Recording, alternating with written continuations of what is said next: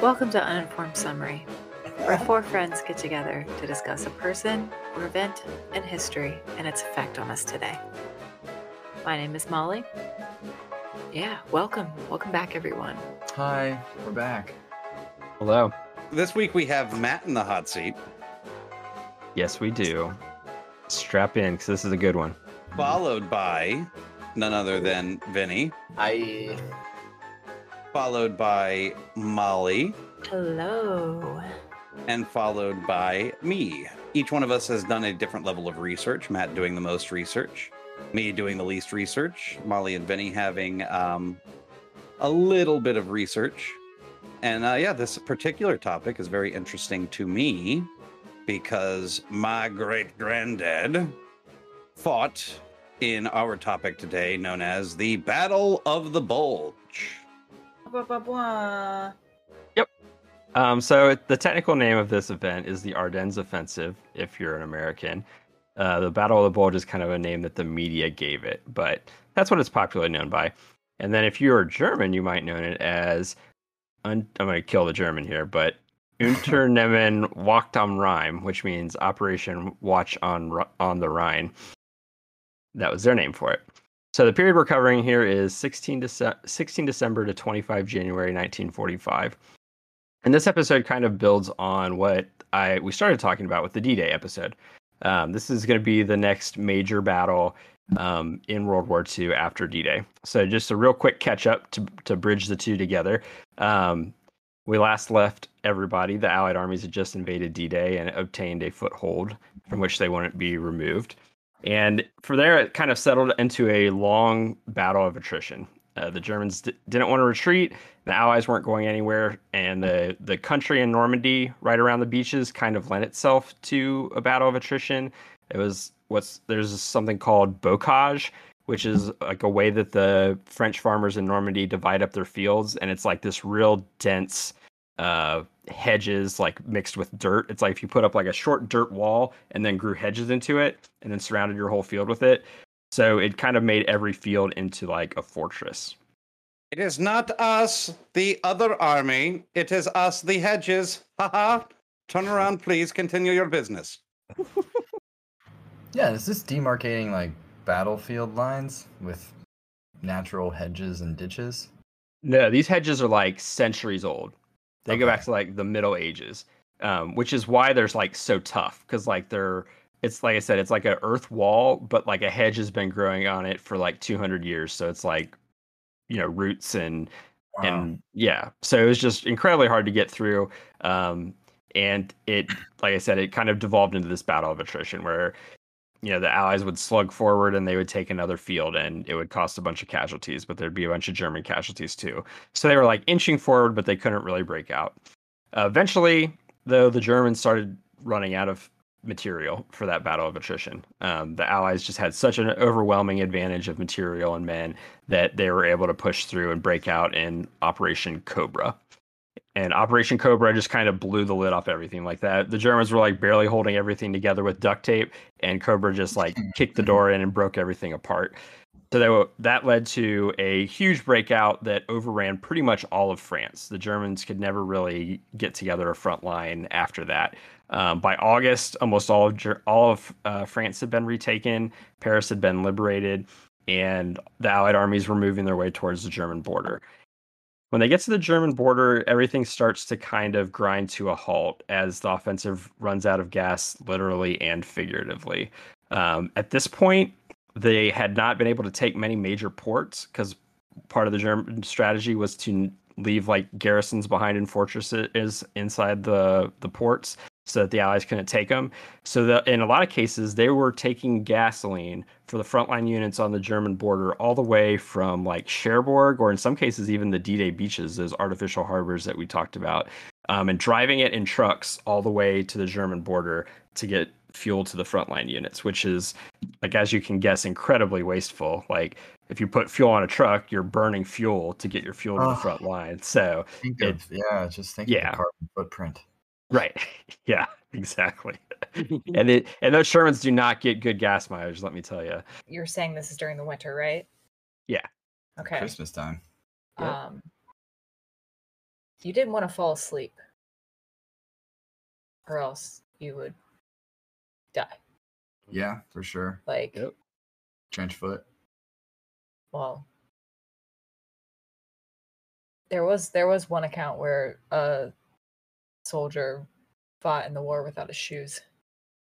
And Why? he survived. Well, Just his socks were soaked, so like trying to take care of himself in this thing, but Wow. then, you know, in an attack, he fought without his shoes, and so he's like drying up socks by the fire. And they're like, put that fucking thing out. Everyone's gonna see. He's like, I can't, man. Socks are wet.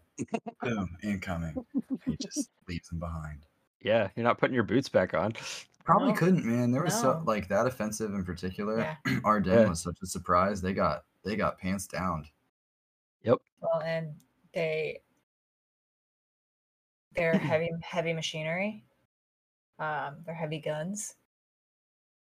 You'd have to only go do a 3 burst at a time, or else the gun would have completely melted in on itself because of the sheer number of people or enemy soldiers they were trying to Ooh, fight. wow. So it's like Mm-hmm.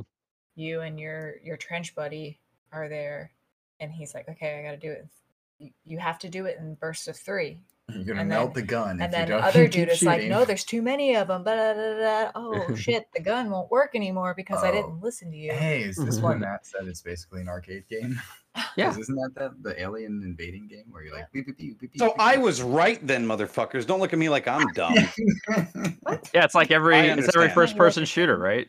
You gotta Yeah. you like you use the mounted machine gun too long and it like gets Mhm. too hot and you can't shoot it again. That's based in reality. I mean, that's a thing. Amazing. If this battle would have not happened, first-person shooters would have gone way worse. That's, I guess, is what I'm taking away from this. And it's Yeah. bothering me, actually, because this has been one of the few times that I've been in the uninformed seat, and that you guys are talking, and I feel like I'm a kid at the adults table. Like, I understand stocks and interest rates and mortgages. That's great. I'm a serious businessman. Yes. All right, so the Vincent was alluding to, the Allies kind of got caught with their pants down because at this point the assumption was that the war was won. Like it was a matter of time before the war was going to be won, and nobody knew when it was going to be won. But I mean, as far as everybody could tell, the Germans were beat, and it was just a matter of taking all the territory, and then the war would be over. This is a lot to do with Germans needing supplies desperately, right? Yeah. Yeah. I mean, they're being strategic bombed at this point. They're fighting the Russians on the Eastern Front. They're fighting the Allies in Italy. They're in real bad shape. And in a lot of ways, they are kind of beat. I mean, you could definitely make the argument that after 1942, the Axis were probably beat, and certainly by 1944, they were beat. The writing was on the wall, and just the material imbalance between the two sides meant that the Germans were never going to be able to win. But as we're about to find out, the Germans had like one more last hurrah up their sleeve, and that's what this is. So this was all Hitler's idea to counterattack in the West. Basically, he thought that if he got all of what was left of their armored forces, all of their best equipment and best troops together, and put them all into one attack, maybe they could achieve something decisive. In this case, their plan was to drive a wedge between the British and the Americans, capture this major port of Antwerp, and maybe that would like scare them or demoralize the civilians back home and lead them to making a separate peace with Germany. And then once the Allies were out of the way, then Germany could put everything on the Eastern Front and maybe have a chance at stopping the Russians. So that was the idea. The problem with the Russians, though, is that Russians had a very powerful ally that has backed them up. I mean, it's probably one of the longest running ally ships that I can ever think of. Winter. That is the classic Russian thing. Yeah. Here's another fun fact. Allies had there was one point in this crazy battle that they actually used their like bayonets, just like kamikaze ran to attack. Shit. That's a bayonet charge. They just screaming and This is like a lack of just ammo. run it. Yeah. Finally, it's all Run out it, yep. attack and yeah. Yep. Well, it helps when you know that if you lose the battle, you're going to go on go on trial for massive war crimes. I feel like that's a pretty good reason to, die No. here or die Allied- later. Allied forces. Allied Yeah. forces. Allied Yeah. forces ran in with their bayonets, and Yeah. that was like the first time in a while that anything like that went down. Well, I promise you, I only have 3 more times I'm going to mishear what you guys have said tonight. So I'm really excited. I'm Who counting. won, 3. by the way? If you exceed your no, limit. no spoilers. No spoilers. We're getting there. Don't worry, Scoot. You didn't do any research. It's fine. Yeah. You have an excuse. Put your feet up, Scoot. Yeah. Enjoy. Let me tell you a story. How far does this chair lean back? Go ahead. So, like I said, the goal was to attack in the Ardennes, which is a densely forested and wooded area in Luxembourg and southern Belgium and eastern Germany. And the Ardennes was a big part of this plan for a couple of reasons. One, earlier in the war in 1940, the Germans had a spectacular success attacking France, led to the defeat of France pretty rapidly afterwards, where they attacked through the Ardennes and they swooped up and encircled a large portion of the Allied army by attacking through the Ardennes, which the Allies didn't expect because it's not very good tank country. It's got like hills and woods and not very many good roads, and so they didn't expect the Germans to come through there. So Hitler is like, well, it worked in 1940. Let's try it again in 1944. And they had a lot of the same advantages going for them in 1944 that they did in 1940. The Allies did not think that the Germans would attack through the Ardennes because it seemed like a terrible place to attack because of the bad roads and stuff. So that the Allies kind of used it as a place where they could put new units to just like get worked up, and where they could put units that were kind of fought out and short on men and morale, and they could recuperate there because it was like a quiet area of the front. Yeah, man. A place that, and I think the German forces knew the same thing. So, like, the tank commanders, like, understood that they were going to just be pushing past, not meeting stiff resistance. And so it's just like, even the shape of the line of combat after that, it's a day, right? Like, within a day, they've pushed how far? I'm not sure how many miles, but yeah. They assume that, because of the big old tanks. right. Yeah. It's hard to fight tanks when you don't have many tanks yourself. So sorry to do this. I'm crude humor, but the research kept coming up with like this battle historian talking about rapid armored thrusts through the Ardennes. And it's like, yeah, he really did send as many good big tanks as he could to just steamroll. Penetrate that tight end, you know? He sure did. Try to find the hole and, Anyway, sorry. I have a question, Matt. Yeah, go ahead. So in my experience of talking to you about history, there's always been, by both sides in some capacity, this kind of red herring-esque like confusion or attempt to confuse espionage, I guess, in a way, before going into the battle, like setting up fake, harbors and all that kind of stuff. Was there any of that for this battle? Was there enough anticipation to be able to plant false information? And yeah, the Germans certainly tried. But they weren't very good at it. They weren't near. We talked about it on D-Day. The Allies were really good at it. The Germans were not very good at it. And one of the biggest problems that the Germans had is that their radio code had been cracked and they didn't realize it. So a lot of their radio transmissions were coming through and the Allies were reading them. So the Allies were reading stuff like division commanders that were worried about their timetables, like their units weren't moving fast enough, which is a weird thing to hear in like a defensive area, because if you're defending, everybody should already be where they are, right? There shouldn't be a bunch of people moving around. There were a bunch of planes coming into the German area. There's a bunch of armored units coming into the Ardennes area, and the Allied interception program called Ultra was letting the commanders in the area know. They're like, hey, this is all the stuff that we see that's going on, and it's actually a big matter of controversy why they didn't respond to that better, why they didn't like put reinforcements into that area if they knew that an attack was coming. But the consensus seems to be that the Allied commanders just, again, they thought the Germans were beat, and they thought, okay, maybe they're like going to do a small counterattack or something like that, but it's nothing that we can't handle. The weather's bad. The terrain is bad. There's snow on the ground. There's no way that they're going to try a big offensive right now in that spot. Hey, it's Christmas. Yeah, that too. Yeah. Ger- So Germans ran into the Russian army in winter and went, okay, we got winters on our side now. So the Germans are able to mass a pretty sizable force. They mass over 400,000 men, about 1,400 tanks, tank destroyers, and assault guns, 2,600 artillery pieces, 1,600 anti-tank guns, and about 1,000 combat aircraft. And that is by far the largest concentration that they'd put together in 1944. So this is an impressive thing. I mean, you know, when the dictator decides that he wants to do something, it happens. And so they were able to get a lot of forces together for this thing. Right? They did top brass of Germany's like kind of shivering too. There was a failed assassination attempt, right? Mhm. In the same year.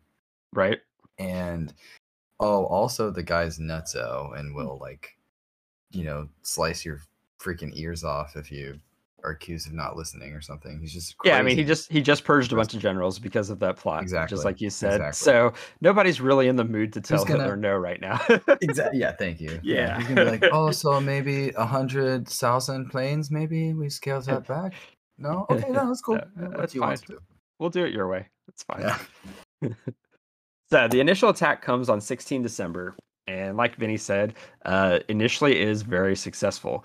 The Germans have surprise on their side, they have concentration on their side, and they have bad weather on their side, which is one of the things that this plan hinged on. Because if the weather is bad, then the Allies can't use their massive, overwhelming air superiority to blunt the attack.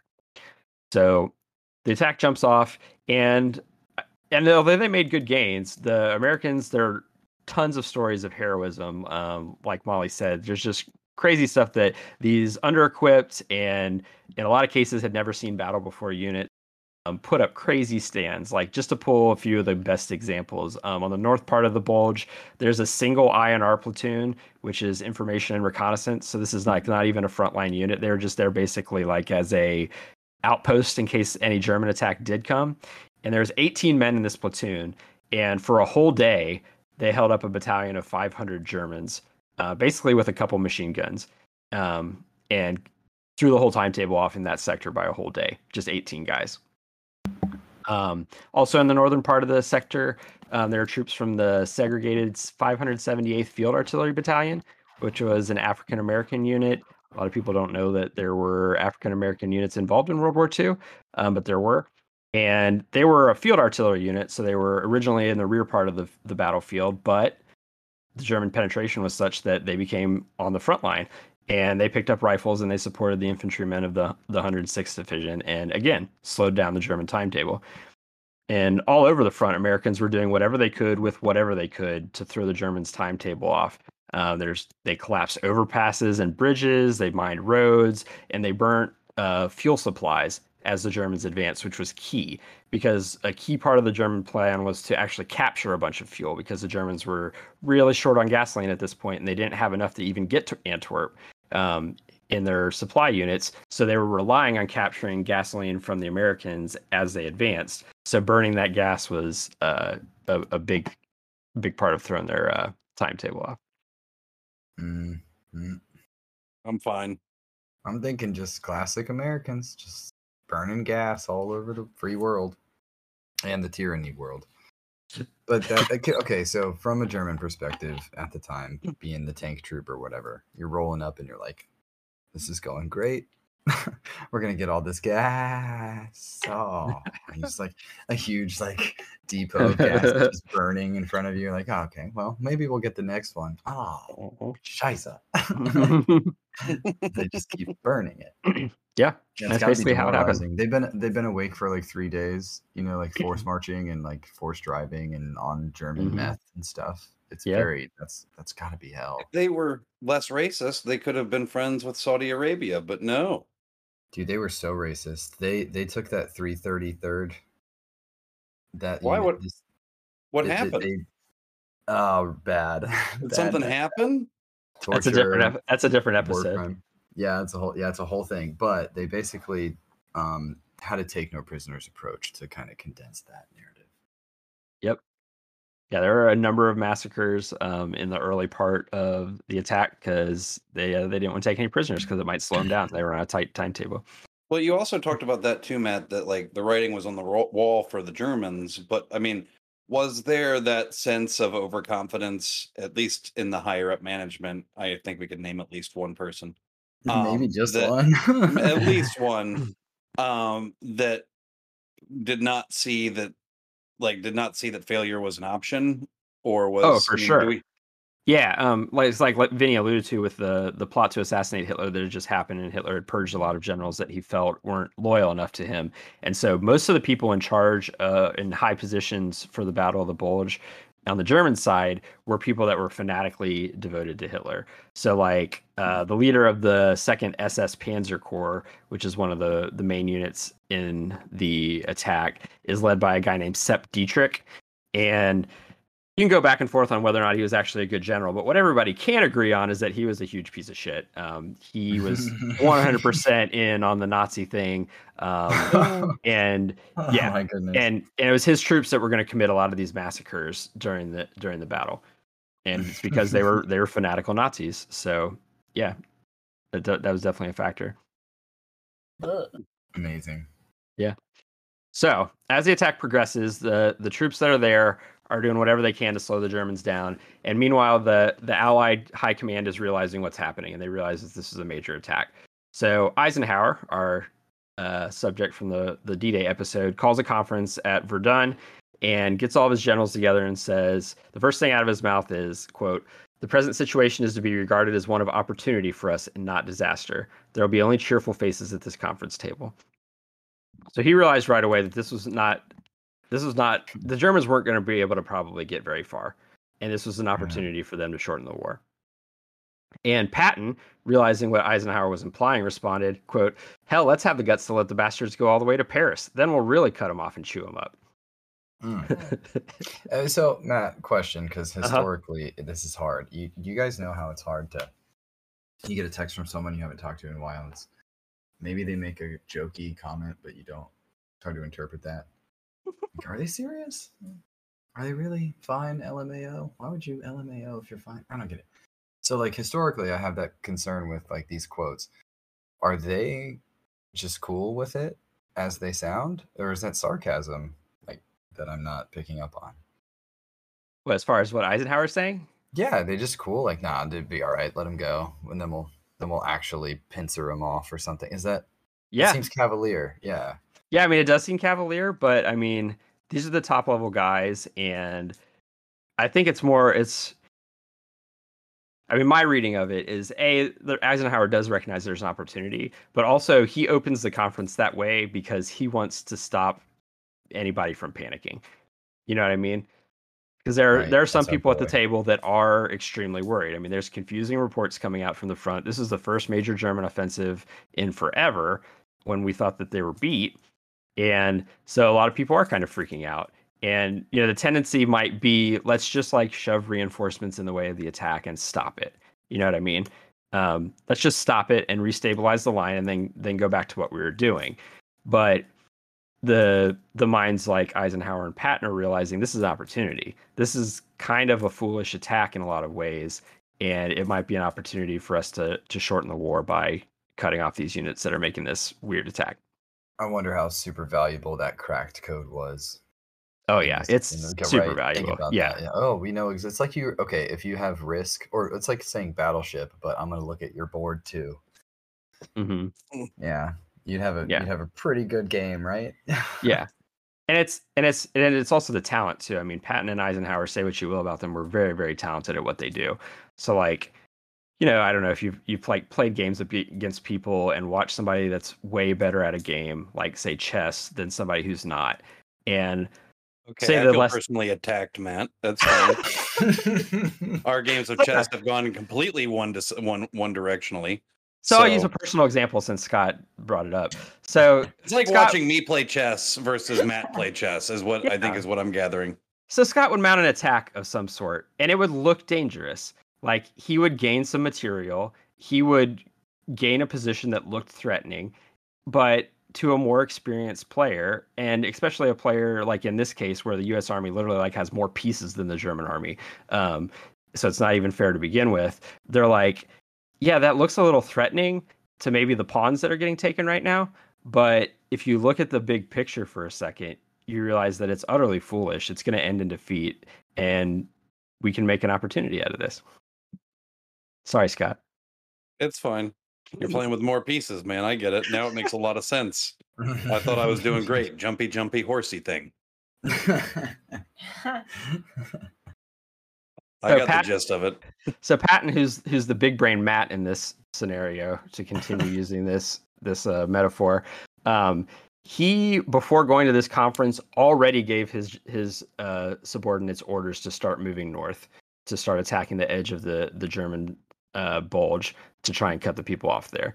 And he told everybody there that he could be attacking with 2 divisions in 48 hours, which shocked everybody. But he had already started work on these plans because he knew that would probably be the best thing to do. Yeah, it's amazing. It's like fighting a blitz with another blitz. Mm-hmm. Yeah. Instead of just defending, they're going to counterattack. So the Allies did rush reserves to the area to hold the shoulders of the penetration. So if you look at the bulge and it's like a bump sticking out of a straight line. This is fun. They're holding. I'm sure Scott will put graphics on in the notes for the YouTube. I got John Holmes Googling right now. Oh no, yeah, he just keeps sending me emojis.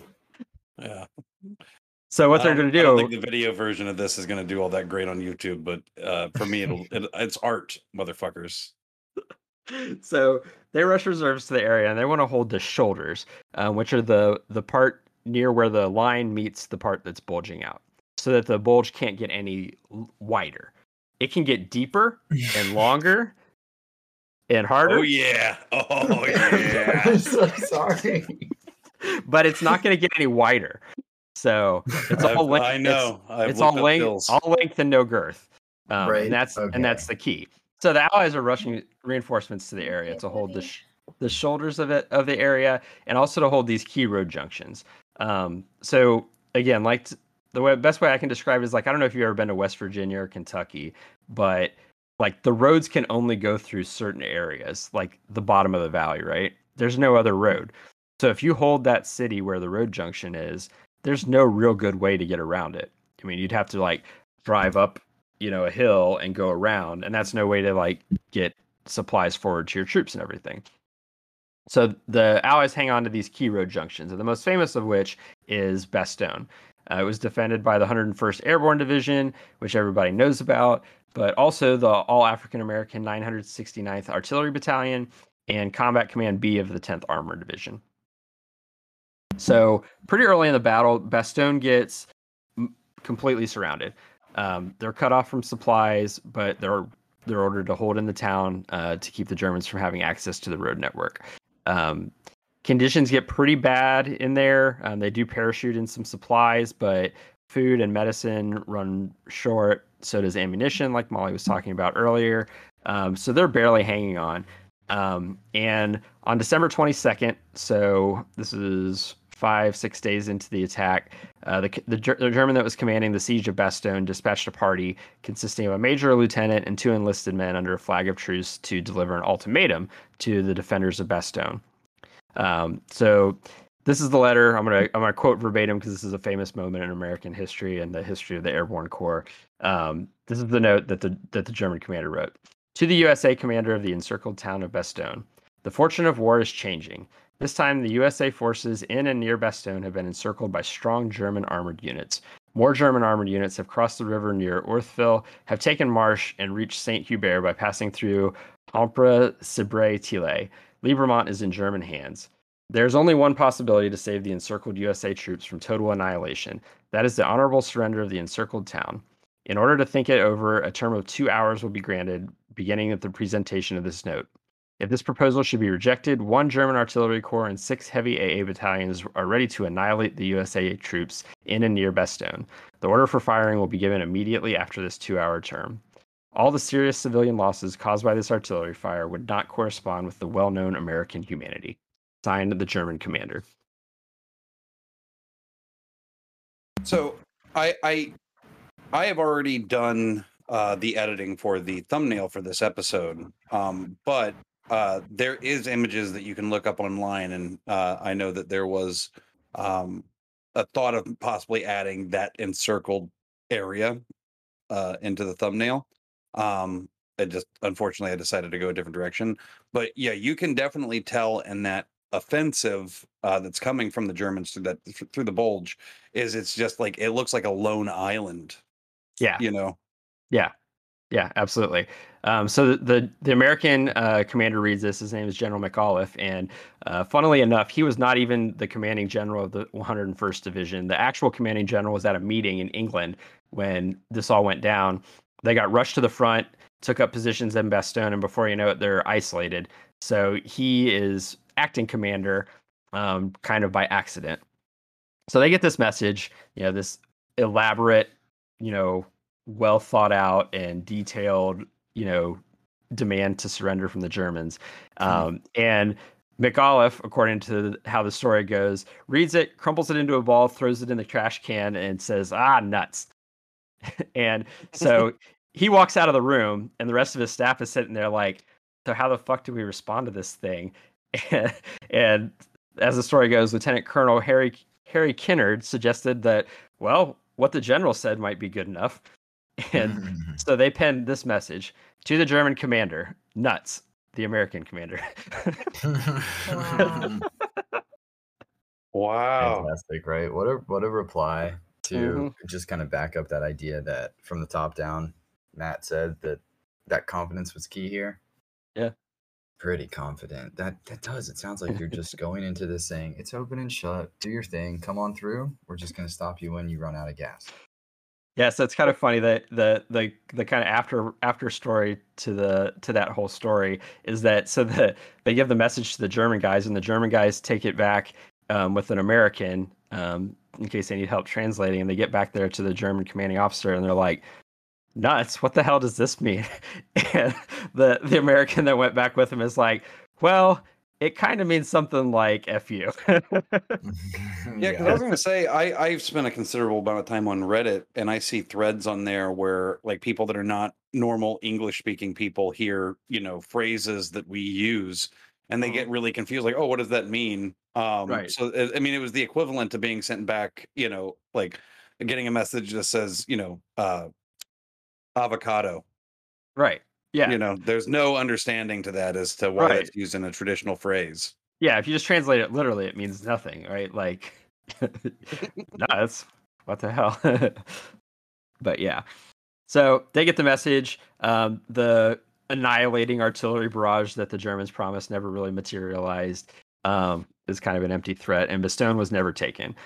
So all the German supplies to the rest of the battle had to go around the city, like we said, up through hills, through bad roads in the winter. So yeah, it was a key moment in the battle. Wait, my grandpa wasn't lying when he said uphill both ways in the winter, negative 150 degrees, no shoes, no socks. Couldn't even get your socks out of the way of the artillery. Yeah, man, I was watching this amazing like tank on tank fighting stuff that was happening, and I'm sorry to interject, like right in there. Yeah. But just it was amazing hearing that these tanks had to drive all the way up, overnight from the Allied side after this command was given to meet the assault. And then they were just out tanked as well, because these German Tigers and the German, they were Panzers, right? And Tigers. They all had cat names. Yep. But the Tiger was the big daddy, and like it's like armor's 100 millimeters thick, which is basically impenetrable by any tank shell that American tanks and like Allied tanks had, right? For the most part, yeah. So what were they supposed to do when they got there? That's what I keep thinking about. If you're like, all right, drive your tank real fast up to meet those German tanks. Okay, but we can't shoot through them. Yeah, I mean, basically the tactic was to try and get a side or back shot where the armor wasn't quite so thick, or to get some sort of like what in tanker terms you'd call a mobility kill, which is like knock the tread off of it so that it can't move. So it's like it's still the people in there are still alive, but the tank's not much good with no treads. Right. Or you can get what's called like an operational kill, which is where the tank isn't destroyed, but like you blind it or damage its main gun or jam its turret or something. Like any number of those things will make a tank basically useless, even if it's not destroyed. Kind of going on further on that, the documentary stuff I got into talked about this German tank team, and they had orders.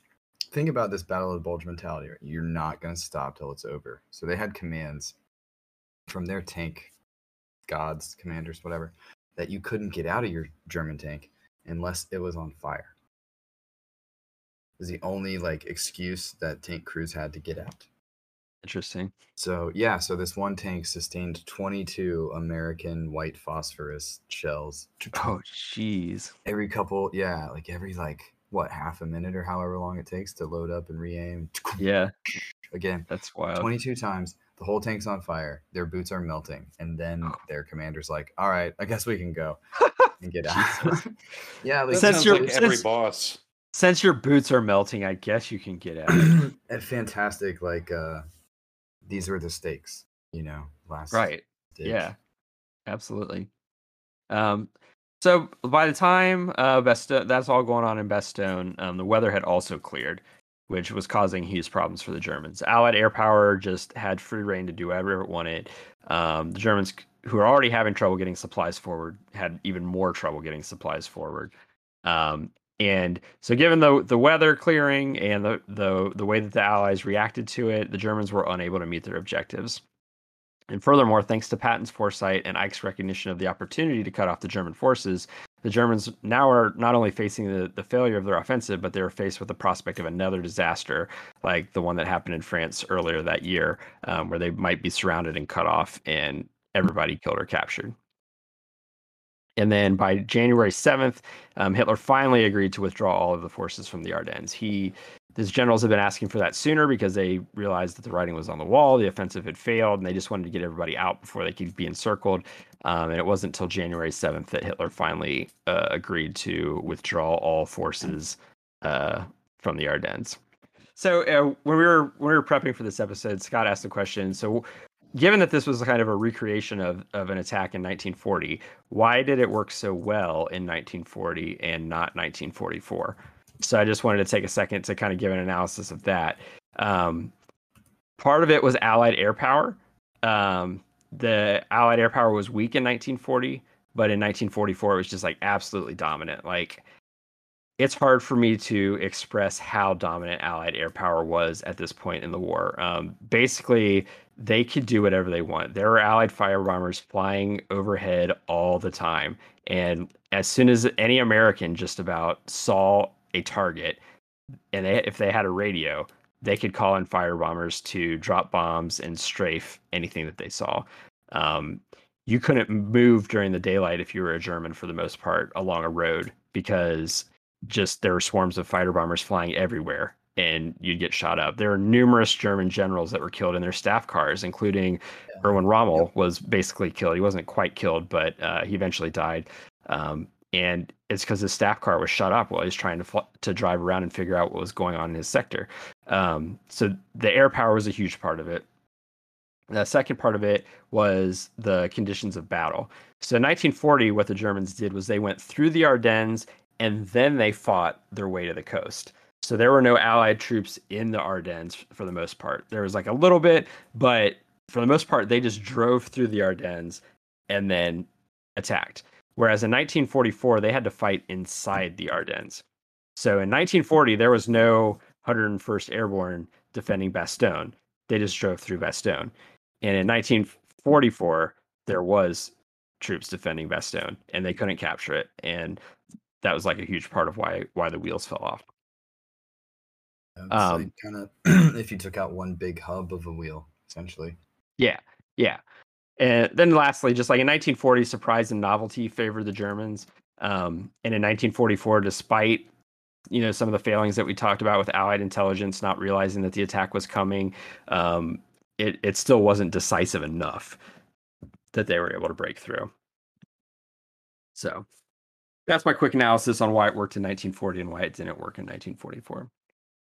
So America, you're welcome, Yeah. I guess. Yeah, absolutely. And so that's Scott's dad, Scott's grandpa. I Great mean, if you battle. found him, I would like to know where he is. That'd be great. Yeah, no, my great grandpa fought in the Battle of the Bulge, and I like to tell the story typically because it doesn't sound like a real thing. But he was driving something, hit a landmine, No. and it fucked up his vision. They still made him serve on guard duty that night, but it fucked up his vision that changed his reds to look green and his greens to look red. And so when he got back, it ruined his chance of being an Uber driver because no one would ride in the car with him. So yeah, and it was actually, I want to thank Matt because Matt was able to teach me a lot of things about my great grandfather I did not know. Like one, that everyone in my family got his birthday wrong. That was the big one. But you were actually able to find it, and you actually, by some of the research you gave me, I found out he owned a boat, a fishing boat in Florida. I knew he lived in Florida. I knew he was a fisherman, but I didn't. I mean, I guess I just kind of thought like, go get a rod and reel and drink beer, and that's where all the country songs come from, is my great grandfather.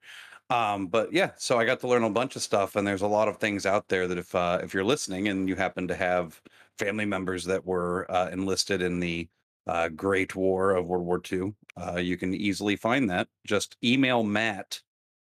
Matt would love nothing. Or maybe we could put the link in the description. That sounds complicated. So you can email Matt at uninformedsummary.com. We don't own that, but eventually we will. Just keep emailing. Yeah. It'll eventually show up. And he knows everyone's great grandparents. So yes. Yeah. It's surprising how much he knows. So we talked about in the last World War II episode, the Eisenhower episode, was that we all had family members involved. Must have been fantastic to be like hearing about that as it's happening on radio. Like, oh, we're doing it. They're finally done. We're finishing this battle. Because that's it. They can't do anything more after that. Yeah, there's nothing after that. There was no war is over. We don't have to do anything else. Yeah, we're all good now. Yeah, I mean, it wasn't over, but it was for sure at last the beginning of the end, which moves right into my legacy part of the story, which is overall the Ardennes offensive didn't really accomplish much. I mean, it's a big famous battle, and a lot of that was because of the media coverage that it got at the time. Because again, we thought the war was won, so it was weird and alarming in a lot of ways that the Germans were doing this offensive. And there were a lot of American casualties. This was like the highest casualty battle in American history, as far as wounded and dead in one battle. So, and not to minimize that. 80,000, right? Yeah. It was horrific. Germans had like 100,000. Yeah. Like those units that were doing that brave defending at the beginning of the battle to slow the Germans down paid a heavy price. So it's not to minimize any of that, but I mean, that just highlights the futility of it all, because it never came anywhere near capturing Antwerp. They never even got close. The Allies never wavered in their commitment to defeating Germany together. I mean, as soon as it happened, they put their heads together and figured out how to do it. They even gave the British general Marshal Montgomery, they gave him command of a couple American armies to help out, and British units helped out, and it was an allied thing. They fought it together, and in the end, it didn't accomplish much. It killed a lot of people, and it used up like most of what was left of the German armor to mechanize its forces, fuel reserves, and aircraft. So they were kind of worse off than when they started. And it ruined Christmas. Yeah, terrible Christmas. I mean, who wants to fight for Christmas? I think about that in context a lot, though. You know, just as a person-to-person level, there's a historical lens which we see these things through, and then there's like Molly made that allusion to a person who did not have boots. So there's a humanization. I mean, he had boots, but they weren't on his feet when he fought. Right. That's what I mean. Like, He enlisted with no shoes on. I They tried to give him a pair, get and he's boots, like, "I don't man." believe in shoes. Yeah. You better put I'm gonna those kill the boots on, Nazis soldier." barefoot." And he said, "I can't." And that was 3 hours in, I think. It's just Yeah. incredible. Yeah, I mean, a lot of people that thought they weren't on the front line found themselves on the front line all of a sudden. So, yeah, stuff like that happened. Winston Churchill, because you got to break out a Winston Churchill quote in any history podcast. He said, addressing the House of Commons following the Battle of the Bulge, that, quote, "This is undoubtedly the greatest American battle of the war and will, I believe, be regarded as an ever-famous American victory." And I mean, aside from being a nice thing to say about his ally, it also kind of signaled that this was kind of the first time that it was a mostly American battle. So we talked about on D-Day how of the 5 beaches, there was 2 American, 2 British, and 1 Canadian. So it's like almost a 50-50 split with the 1 Canadian. So it's like, it's an allied effort. Whereas if you look at all the units that were involved in the Battle of the Bulge, it's very, very little British involvement. And that's not an accident. By this point in the war, the British were running out of manpower, and the Americans were taking a larger and larger part of the war effort. And, that has ramifications when it comes to the post-war period. Britain was an empire on the wane, and after World War II, America is the empire on the ascent. So it's kind of a big tipping point as far as that relationship between those two allies in the war in Europe. So, America. yeah. Last Look, bastion yeah. of freedom, even in the French forests. Mhm. Happy July 10th. Well, Like I'm definitely, I'm definitely afraid to ask. But did you want to list any of your sources? I imagine you've gained a lot of this information over the course of your 300 years on this planet. Yeah, a lot of it is just off the top of my head. I did reread portions of The Bitter Woods, which is a book by Dwight Eisenhower's son. So that seemed particularly appropriate since we talked about his dad in the previous episode. Right. And I used Wikipedia just for like facts and figures and stuff like that. But yeah, for the most part, the source was just my brain. That's how we do it when history's always on your mind. Right. You're so impressive, Matt. That will definitely be written in the description. Is this week's sources were Matt's brain and a little bit of Wikipedia. I'll have to look at my Chicago Manual of Style because I'm not sure how you cite somebody's brain as a source, but his brain dick. You got to underline it. Would it be brain dick? Brain dick. Matt's big brain dick. Big brain dick energy. Yeah. Yeah, that's how you know. He gives me a real battle of the bulge. Oh yeah! All right. Well, with that said, guys, good job. Yeah. Good job, Matt. That was really good. Thank you. Very well done. That will conclude our episode on the Battle of the Bulge. If you'd like to follow Matt at Mattroll20. You can follow Molly at Malswald, MOLSWALD. You can follow me at That One Loud Guy. And Vinny, did you get a Twitter? Nope. No, you can still. I did go back to hacking Ted Cruz's Twitter, so you can follow me at Ted Cruz. There we go. On Twitter. Yeah, I'll respond to anything you say. So yeah, make certain to follow Vinny at Ted Cruz. I do want to say that we've got some exciting things coming in the next few weeks. We are launching a new channel, which we will talk about at some point. We are also launching a new series that will be exclusive to the YouTube channel for now. At some point, we'll look at maybe putting it on the podcast, and more of that will come. At least information about that will come in the form of no information. We're just going to post it and see what the fuck happens. And then, so that's the plan. We have a very good marketing team, and they said, "Don't do that." And I said, "I think I know what I'm doing." And so yeah, we're gonna see where that takes us. So stay tuned. Make certain you definitely Like and subscribe. Lean in. thank you guys so much.